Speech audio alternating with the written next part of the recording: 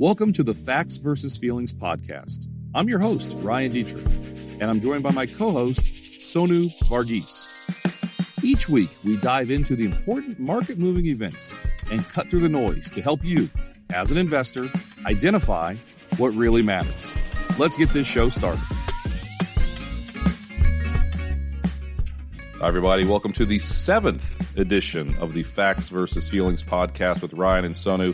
Sonu, I'm coming to you live from my hotel room in Salem, Oregon. So I hope the internet works well. It is nice and green. It smells good out here. I'm enjoying it out here with an event. Ron Carson, some other members of the team, Aaron Shaban, our president. We're going to be out here doing something in a little bit. So I'm looking forward to that. You ever been out this part of the world? I've been to Portland, and I've had a really nice drive out from Portland to, there's a set of falls. It starts with M. I'm blanking out now. But I've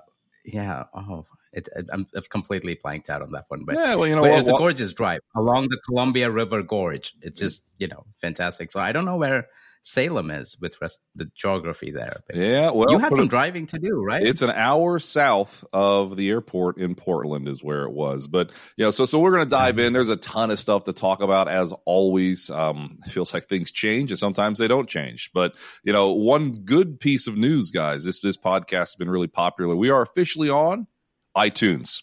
It took, 4 or 5 weeks, I guess. Sonu, they checked us. We gave blood. They checked our backgrounds, and we made it to iTunes. That's huge, right? Because I guess we've got Apple's seal of approval. Yeah, Steve Jobs, whoever he is, or the spirit of Steve Jobs, thank you for putting us on iTunes. But guys, let's just dive right in here with the 7th edition of the Facts versus Feelings podcast. We're calling this one, Did the Fed Blink? There are some clues that maybe, just maybe, the Fed will not be quite as hawkish as has been thought. We're going to talk a lot about October lows, the strength in the market that we've been seeing. Stocks look like they're trying to make that major low we've been talking about.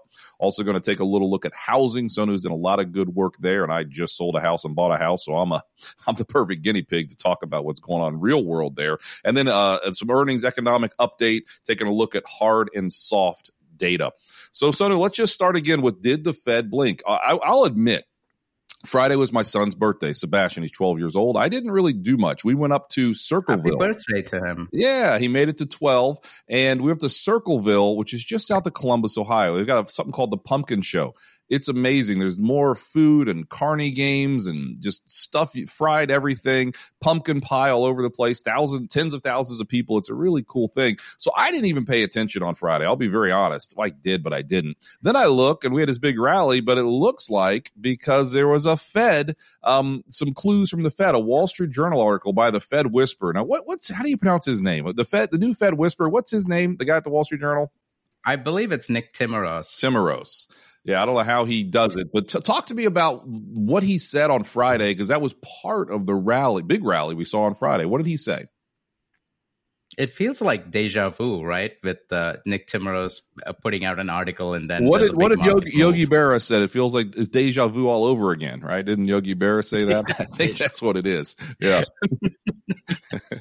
No, I mean, Ryan, maybe you should take more days off. I mean, like. Tell me if the about market it. keeps going up and you're off. I do what I can. We want more birthdays. I know your birthday is coming up on the 28th, right? Yeah, this Friday. Is that a Friday? This Friday the 28th is my birthday. So I'll be 26 years old. So yeah. Hopefully that we're going to get another update on a second Dietrich birthday. We're going to try it. So what the article came out the middle of the day and then everything went nuts. What did he say exactly? So, yeah, it's interesting. We've labeled this episode Has the Fed blinked, right? Yep. Maybe it should be, is the Fed blinking, right? Mm-hmm. Hey, you know what? We can change this real time. That's not set in stone. We can change the title. Yeah. You're all good. But look, we know they have there's a FOMC, Federal Open Market Committee meeting next week or so that we're going to find out. I think everyone's certain. We talked about this after the inflation report came out. It cemented the fact that they're probably going to raise interest rates by another 0.75%. So, but now everybody's put that, into their models, all of that. They know that's going to happen, right? Everyone's expecting that. No surprise. Right. The surprise will be if they don't do it, right? But the question is what happens, in December, right? We have a couple of more inflation reports to come before the December meeting, a couple of employment reports. So there's a lot of data coming out, all that to say. And what the article said is the Fed's starting to think about, look, we've raised rates a lot, right? We've raised it from 0 all the way to almost 4%, especially after, next week's meeting. Right. And they're starting to think about how to decelerate, right? And they're not talking about how to cut rates or anything like that. Let's make it, clear, right? They're talking about how to decelerate from, going from 0.75% interest rate increases. What that will be next week will be the fifth one, Ryan, I think. I think so. You've got June, July, or the fourth one. Well, it started in March. The June, July, September. Yeah. So they're trying to think about, okay, how do we go down from 0.75 to 0.5, right? This is what the market's excited about, just a 0.5% interest rate hike, which, by the way, folks, that's huge, right? That's big. So after the inflation report came out, markets are pricing in, 0.75% in November, 0.75% in December. But now the odds for 0.5% versus 0.75% interest rate increase in December, it's a coin flip. No, absolutely. I mean, we talked about this the last couple of weeks. I mean, the Fed is such an important driver to what's happening. We'll talk about the economy here near the end. The economy is still looking all right to us. There are some signs of a slowdown, yes, but not a recession. But, the truth, again, the Fed 15, 16 months ago was looking for like half a hike this year. And like we just talked about, they've been hiking rates aggressively all year, 75 basis points every time we turn around. The Fed's not infallible. The Fed's not perfect. Maybe this is the first clue, and they're realizing they've given a lot of medicine to the patient. Right now, they're going to let the patient kind of see what happens. We do need to see some better inflation data. But again, I think that's the key concept. And again, let's kind of move forward then. So that's the first sign. We talk about the Fed a lot, but maybe the Fed won't be doing 75 this December, and market took that positively. We had a 2.4% bounce on Friday while I was walking around Circleville, Ohio, eating nothing but fried foods and playing games with my kids. Big bounce, but that was the first Friday, Sonu, in 5 weeks that we finally had an up day on a Friday. I mean, I've said it before, there's lots of ways to look at market sentiment. One of them is maybe as simple as if you don't want to hold over the weekend, you being investors in general, which they haven't. We've had some massive drops on Friday the last couple of weeks outside of this recent one. That's the first sign of more strength, more confidence coming in. I don't know. I'm not sure if I'm totally sold on it, but it makes sense to me. What do you think? Is holding on Friday an important concept, you think? It's interesting because so many of us, we manage models too. Yep. And, we're always holding, right? So, but prices are set at the margin, as they say, right? Yeah. And it's those extra buyers and sellers that come in that decide, okay, price is going to go up today or tomorrow, what's happening in markets, right? So, and that way I've always found that whole, or do people want to hold over the new buyers coming in? Are there more buyers coming in on Friday? Right? Versus more sellers. I think that's the way I think about it. And if more buyers are coming in on Friday, I mean, you think that's a good sign. I agree. I think it is. And, this year has been a rough year, no doubt about it. But we think there's some signs of a low. We'll talk about that next year. And we've been talking about the last couple of weeks, but some strength on a Friday is a good thing. So, again, we had about a 25, 26% bear market. We've had a significant bounce off the mid-October lows. Just a couple of things caught my attention as it comes to markets, right? We can look at market technicals and fundamentals and sentiment, but sentiment's what I want to focus on. So, a week ago, I think Thursday or Friday, there was a cover of the New York Post. It said 401 KO exclamation point, right? And it reminded me of in October 2009, Time Magazine had a cover that said, should we retire the 401k? At the time, the shop I was at, we said, wow, that could be one of the better contrarian signals we've ever seen. And sure enough, there's a massive multi over decade bull market after that. So that stood out to me. Also, that Bank of America Global Fund Manager Survey, I think we might have talked about it last week, but I want to talk about it one more time. 3 standard deviations to underweight equities. I don't even know how much 3 standard deviations is, but it doesn't happen very often, like less than 1% of the time. And cash is at a 21-year high, a 3-year standard deviation to having cash. And this is people with real money. This is what global fund managers are doing. I just don't think it's that simple. If everyone thinks alike, somebody isn't thinking, said Journal Patton, use that a lot. Everyone's thinking bearishly. October, 6 of the last 17 bear markets ended in October. The worst 2 years other than this one, 2002, 1974, vicious bear market. Stocks cut in half. Both of those bottomed within the first 2 weeks of October. I think we are in the process of, again, doing that major October low once again, following history. And when you see all these people betting, I wouldn't say betting against the market, but some are, but at least just losing faith. That's what it takes to form a low, doesn't it? Yeah. That chart you shared, the Global Fund Manager Survey, that's just astonishing. Yeah. Looking at the chart, I mean, it's on Ryan's Twitter feed if anyone's looking for it, at Ryan Dietrich, right? Yeah. And so it showed that cash levels are at the highest since 2001. Right. 2001, we're not even talking, we've skipped that entire 2008, 2009 period, right? Cash levels are at the highest level since 2001. That is amazing, right? It just shows a level of pessimism and sentiment, negative sentiment out there. No, it is. The other one was net allocation to equities is actually lower now than it was in 2008. And I'll be honest, I mean, we talk about stocks a lot. I mean, we talk about bonds too, though, I should say. I think a lot of that's because bonds have done so poorly. Bonds historically are having their worst year they've ever seen. There's some data back to the Civil War. Apparently, there was a year that was worse. But trust me, if you have a well-diversified portfolio with stocks in a bear market and bonds down well over double digits, there's probably a reason people feel even worse now in some cases than they did in the financial crisis or even during the pandemic, which is interesting. Speaking of the pandemic, I just saw October 24th. We're recording this actually on October 25th. Today, what is today? Today's Tuesday? I don't know what today is. Tuesday morning. I don't know what state I'm in half the time, but Tuesday morning. And we're in the depths of the flu outbreak, right? They call it the Spanish flu, but it started in Kansas. Over 50 million people died, right? I mean, this is in 1918. Talk about just a terrible time. More soldiers died from the flu back then than they did in the battlefield in World War I. Think about that. And we got through it, right? And then the Roaring 20s came. 1987, the crash of 87 happened a week ago. All right, that was a terrible time. The financial system almost fell apart. I mean, a couple different phones. They couldn't even find Alan Greenspan. He's on a plane. He was a new guy in charge. Couldn't even get a hold of him. He's on a plane. That tells you how far technology's come, by the way. But a couple phone calls did save the system back then. If you look back at history, we got through that, right? We've gotten through some terrible times in history. We're optimistic we're going to get through this one. We will get through this one again, and can't make guarantees. Compliance might slap my wrist, but I'm pretty optimistic we're going to get through this one again, just like we've gotten through some other terrible times. So, no, we've got a lot more to talk about. Anything on the stock market you want to talk about before we dive more into the economy? And speaking of terrible times, to seg into that, right? Let's not get too negative here. Yeah. We've come out of the pandemic and, really it's the stock market that's been negative, right? Everything else, in the economy, I know we're going to talk about housing, set aside housing for a moment, right?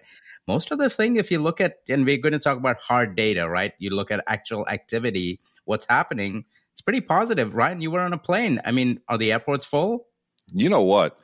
The airports are packed. I mean, airports are packed. But I'll tell you, I hit the lotto on my plane. Sometimes I get bumped up to first class because I fly a lot. I did not get bumped up to first class. But the seat next to me on my flight yesterday from Ohio to Phoenix, which is like a 4-hour flight, nobody was there. Talk about a hitting the lotto, get to spread out a little bit more. But let's talk about that, hard versus soft data. I mean, I go to restaurants, they're all packed. I go to airports, they're all packed. We've got earnings season coming up. We'll talk about it. But Soto, I mean, you said you wanted to dive in on this a little bit. Talk to me about hard. First off, what in the world hard versus soft data? What does that even mean to the average listener? But then tell me what you're seeing out there. So hard data is data that actual measured data, right? How much of factory production is happening? How much are people selling? I mean, we're talking about you had an empty seat on the plane. That's very rare because airlines. So last year, airlines reported a loss. These are all the big airlines. Think of a Delta, American, United, Southwest, all that. They lost $731 million in the third quarter of 2021. They are reporting a profit of $2.9 billion this quarter. This, in the third quarter of 2022, massive, right? I mean, like I said, that empty seat next to you is probably rare, right? So take it, hold on to it. But yeah, that's an example of hard data, right? Actual revenue, actual sales, actual income that's being generated in the economy, actual activity that's happening. And then you have surveys, right? You have multiple surveys. You have the Federal Reserve does surveys of the businesses in their individual districts. So there are 12 Federal Reserve banks. You have Dallas, Philadelphia, Chicago, Kansas, Minneapolis, all of that. They go out and survey people in their business owners in their district to talk about, okay, how are you, how's production coming along? Are you employing more people? Things like that, right? And people respond to these surveys. And so those are examples of soft data, right? People's feelings, in a sense. And we get consumer confidence surveys as well. The University of Michigan does a very good survey. The Conference Board does another very good survey of consumers. And what's interesting is consumer confidence tends to be very correlated with gas prices, Yep. but, understandably so, right? But yeah, that's the difference between soft data, all the information that's coming out from the surveys, versus hard data, which is actual activity that, is being measured. And what's interesting is we're seeing a big dichotomy there. We're seeing those go in different directions. Yeah, I mean, so the soft data, like you said, consumer confidence. Just before we started recording, saw CNBC there. The monthly Conference Board's number came out a little bit weaker than expected. You mentioned airlines, though, reminded me of the Warren Buffett quote. How do you become a millionaire? Start as a billionaire and buy an airline. I think that's the Warren Buffett one. I think I said that right. Anyway, this is not a recommendation to sell airlines in your portfolio or buy airlines. By the way, right? It's just quoting the Oracle of Omaha there. But yesterday, for instance, we saw some PMI data that came in. Let's see here. Let me have it here. 49.9 versus 51.2, that was on manufacturing. Services PMI 46.6 versus 49.7. And the market rallied. Always like bad news is good news. But again, talk to me about some hard data. What is the industrial production? That's what I know we like to talk about. That's hard data that came in about a week ago or so. That was strong. Talk to me about that one. Yeah, no, especially so industrial production. The Fed's been measuring this for about 8 decades or something. So this is a very old indicator, very reliable one. And it's a measure of real activity, right? It's not measuring, how much is sold because, when you sell something, inflation's baked into that, right? Whereas when the Fed measures industrial production, it's a measure of real activity. So think of it as adjusted for prices, right? And manufacturing output just continues to go up and up and up. Right? It just goes to show when prices are high, businesses want to produce more. And, that means demand is high too. I mean, businesses are not going to produce more if they cannot sell it. Right? So manufacturing output is about 2.5%. It's up about 2.5%, through the first 9 months of the year. And that's really positive. And a lot of this is driven by, auto production. And that's a good thing for prices, right? Because we've seen that auto prices, especially for new vehicles, used car prices are coming down, but new vehicle prices haven't quite come down. And that's because we don't have much inventory. I don't know if you've bought a new car recently, but it's very hard to find one on a lot, right? And so auto production coming back is good news for prices, especially new vehicle prices. Want to know more about the impact the 2024 election may have on the markets and the economy? We'll be covering everything advisors and their clients need to know in the lead up to Election Day, including what to expect from the markets, news out of Washington, and what historically happens after elections. You can find all of our 2024 election content at carsongroup.com/election. Absolutely. I guess there's some notes I wrote to myself on this industrial production.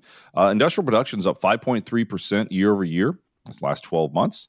Before the last four recessions, that moved to negative year over year. That's a very strong number. 5.3 year over year is a very strong number. Again, likely suggesting no recession. And again, like you said, a big chunk of industrial production strength last month was due to solid manufacturing output. Now, I will say, I saw another note I wrote to myself regarding airlines. United Airlines CEO said, quote unquote, it was the best operational quarter in our history. Last quarter, you talk about some of those things. I did not fly United with that open seat. It was American, but American had some positive things to say also.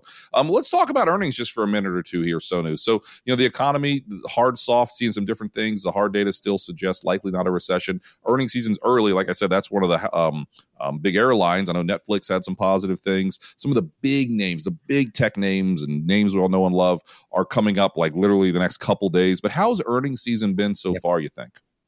So far, it's been okay. I think, again, all this is relative to expectations and feelings, right? I think before earnings season started off, people were like, oh, earnings are going to fall off a cliff, right? And that's not happening, right? I mean, it's not amazingly good. Earnings are weaker than they were last year and earlier this year. But remember, we are coming out of a pandemic, right? So earnings were going to bounce, right? It had to slow down after that big bounce that we got last year. And we are seeing that, right? But for the most part, we're seeing a lot of strength in the services sector too. Like, for you just mentioned the airlines, right? Yeah. So I think that's a very positive sign. And we could probably GDP economic growth for the third quarter is going to come out in this week. By the time you listen to this episode, talking to the viewers or listeners here, GDP growth is probably going to be coming out, and we're probably going to see strong services consumption. Right, goods consumption is probably going to slow down, but folks, that's kind of what we want, right? We want goods consumption to slow down so that prices don't keep going up because of higher demand. Absolutely. I mean, those are some important things to see. And again, some big companies are reporting earnings soon, so we'll dive more in. But so far, we're, I guess you say, rounded first, heading into second. Earnings seasons, but it has been a disaster. So many people worried about a disaster, right? Just think big picture. You listen to this podcast, think big picture.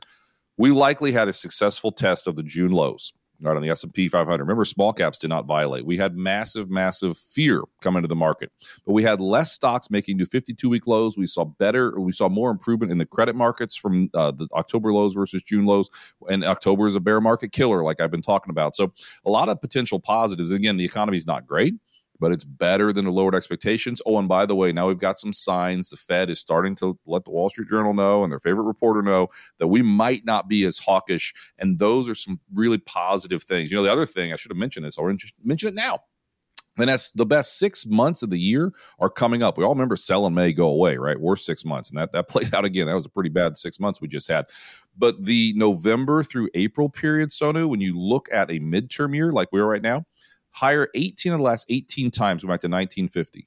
Never lower. Anything's possible, believe me. But just be aware that these next 6 months, if you look at an entire 4-year presidential cycle, are the strongest 6 months in the cycle, whereas some of the weakest months are the first couple quarters of a midterm year. Check mark that box so far, but maybe there can be some positive things. One thing is not so positive. I was thinking when I traveled, I opened up my garment bag and in my gel for my hair, somehow it cracked open and there was white goo all over everything, like my toothbrush and everything. I was like, oh my goodness, first world problems. I get it, but anyway, that was just wanted to point that out here. Speaking of sentiment going down, but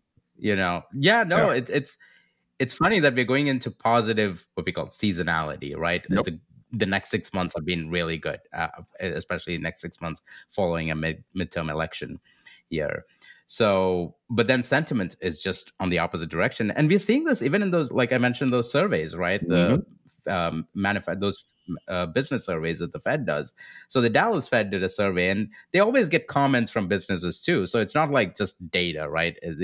They ask these people, it's like interviews, right?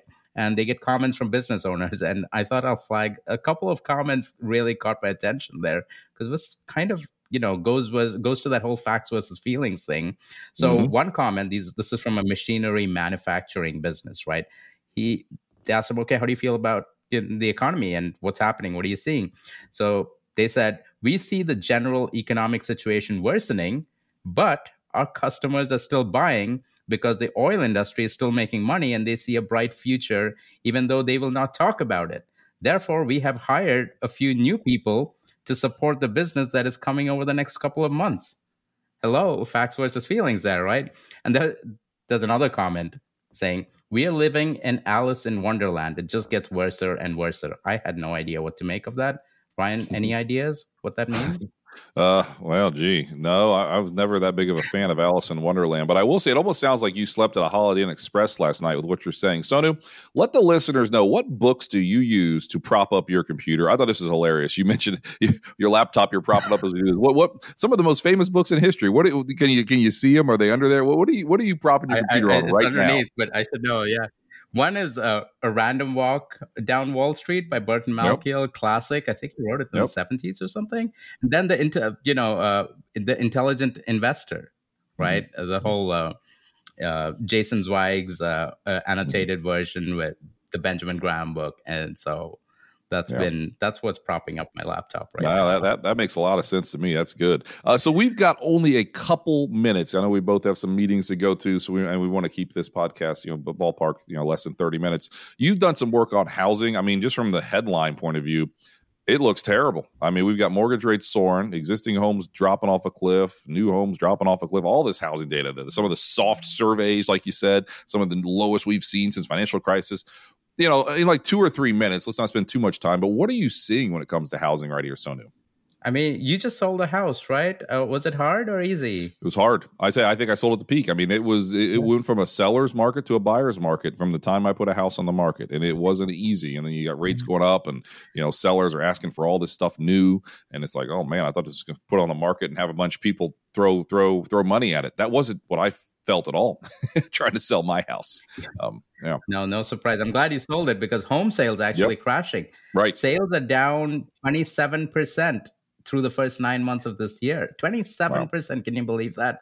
And look, no surprise, right? The 30-year mortgage was 3.1% at the end of last year. It's about 7% right now, right?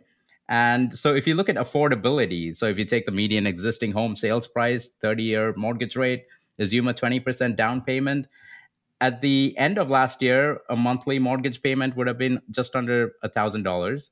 Yep. Now it's more than $2,000. It's doubled. What do you think will happen with home prices then? It'll crash, right? And prices are kind of responding too. Prices have been going down. We saw the first home price decline. This is the Case-Shiller Home Price Index. So it's a measure of home prices. Goes back in history a long while. It fell for the first time since February 2012. This was the July number, and I think fair expectation is that it's going to fall in September too. But look, ultimately what matters for home prices is inventory, right? And that's what's surprising. So inventory, one way to measure it is months of supply, which is how long will it take to sell the entire inventory of homes that we have right now if we assume the current sales pace, right? The current rate of sales. What's happening is that inventory for existing homes is just about 3 months of supply, right? Normally it's 4 to 6 months. And if inventory is high, prices tend to be going down. If inventory is low, prices tend to go up, right? Which kind of makes sense. Right now inventory is low. So I think prices seem like they may actually find a floor. And the question is, okay, will inventory rise, right? One way inventory could rise is if new supply comes onto the market, but builders are pulling back, right? You saw building permits for single family homes, they're down about 22% over the first 9 months of the year. So builders they don't want to build, right? And then the other side is distressed sales. And this is what we saw back in 2008. A lot of people had adjustable rate mortgages. And when those rates reset higher, a lot of people couldn't afford those mortgages and they just walked away, right? So a lot of distressed homes came into the market. This time around, especially after the housing crash, lending standards tightened. So we have a lot more, borrowers with credit scores above 760. And most of these homeowners have mortgage rates below 5%. 65% of homeowners have mortgage rates between 2 and 4%, Ryan. And so, affordability is crashing, but that's for new home buyers, right? Existing homeowners are in pretty good shape, and they're not in any form of distress. They're probably locked into their homes for now, but that means activity is probably just going to drop. I mean, a lot of people are not going to list anymore unless you have to move from Charlotte to Cincinnati to be closer to family like yourself. Yeah, I mean, if you've locked in a mortgage at 3%, I don't know if you're going to want to move anytime soon is the best way to put it. The truth is your average house is up over 40%, right, from the pandemic lows until just recently. Right. Maybe that rubber band was stretched just too far. We don't think this is another financial crisis. We do not think this is another major housing bubble. Clearly, housing slowdown. The Fed is trying to slow the economy down. We know that, right? And the Fed's doing it through housing. I mean, believe me, we said we don't see a recession. Housing's in a recession right now. Let's not beat around the bush there. But that doesn't mean the economy blindly is in a recession. But there are clearly parts of the economy that are slowing down. So listen, we've got to hit the end of the road. Great discussion as always, Sonu. I'll leave it with this. The last 8 days, the S&P 500 has been green. Every one of those days is closed up at least 1%. So when you're up, you're really up. Again, like I like to do, look back at history. Some major market lows we've seen, I'm talking March 2020, March 2009. Some of those sometimes there's a false signal. Don't get me wrong here. But that's another hallmark of major lows when you see strong buying pressure day after day on the up days. So just another potential positive sign, we think, to why we're likely making a fairly significant low in equity markets once again this October. So Sonu, we didn't mention it, but you say who's our special guest next week, and then I'll bring us home. We have Libby Cantrell, a widely followed person on Wall Street, really, and she writes about the intersection between politics and policy and markets. So you can imagine why she's widely read and followed in the market, on the street, really. So we're really excited to have her on the podcast. She's at PIMCO, and that's going to be a big deal. And so make sure to bookmark the Facts versus Feelings podcast link on Apple iTunes now, or Spotify, wherever you get it from. Yeah, that's on. I'm a Google guy. I use it on Google, but it is midterm elections, and it's just wild to me. And believe me, we'll talk more about this. But this midterms is not like we're not really talking about it that much. But believe me, what happens this midterm year is going to be extremely important, as it always is, for policy and investments and what the economy is doing. And we're going to have Libby on next week, a really, really special guest. You guys are going to love it. We've had her on before with our partners at Carson before, and it was awesome. So we wanted to have her on this podcast, and she'll be on next week with us. But from Ryan and Sonu, we'll see everybody next time. Thank you. Take care.